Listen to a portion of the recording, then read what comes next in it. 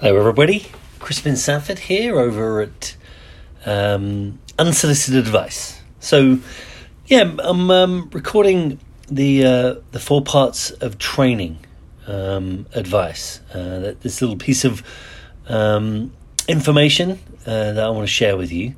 I actually did the blog a few days ago. I wrote this up the day before that. But I realized I posted my social media video, but actually hadn't recorded the podcast for it.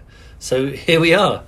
So essentially, the principle, the unsolicited advice I have for you today kind of breaks down into 4 parts, actually. I consider these the 4 parts of training. And again, this is something I want to post up, make available on my website, crispinsanford.com.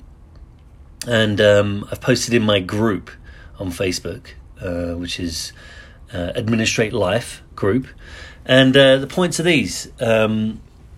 Training can be broken down into step 1, which is when you share information, provide the information verbally or in writing for something that must be done. It's you always want to make sure that you keep it simple, clear, and focused, right? Too often, people can give far too much information. I mean, sometimes when I'm chatting and talking and getting carried away, I provide tons and tons and tons of information. But here, on this, in order to train somebody effectively, it's important to keep your information simple, clear, and focused, and share it and make sure the person understands it. Then step 2 would be to model what you want someone to do. It's a visual demonstration of it. Again, you want to make sure that they got it. The speed isn't quite so as important as the result. So model it for them, make sure they see it and get it. Ask them, do you get it? You see it? See how it works? Yes. If no, do it again. They'll probably start to move into the 3rd step, practice, right? This is making sure that they show you that they got it, that they can do it and do it right.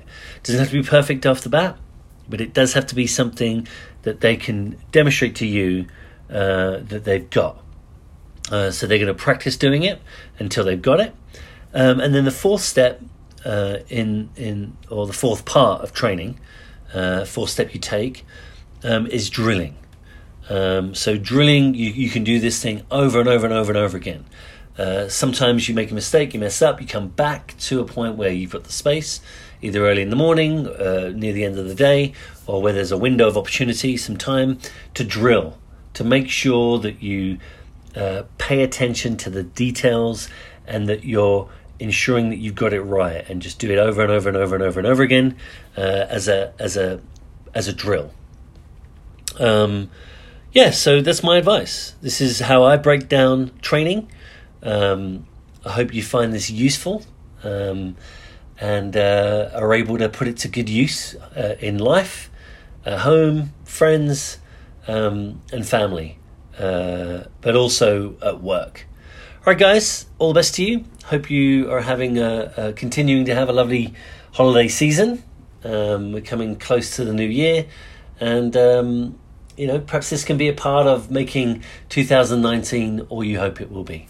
All right, guys, all the best now. Bye.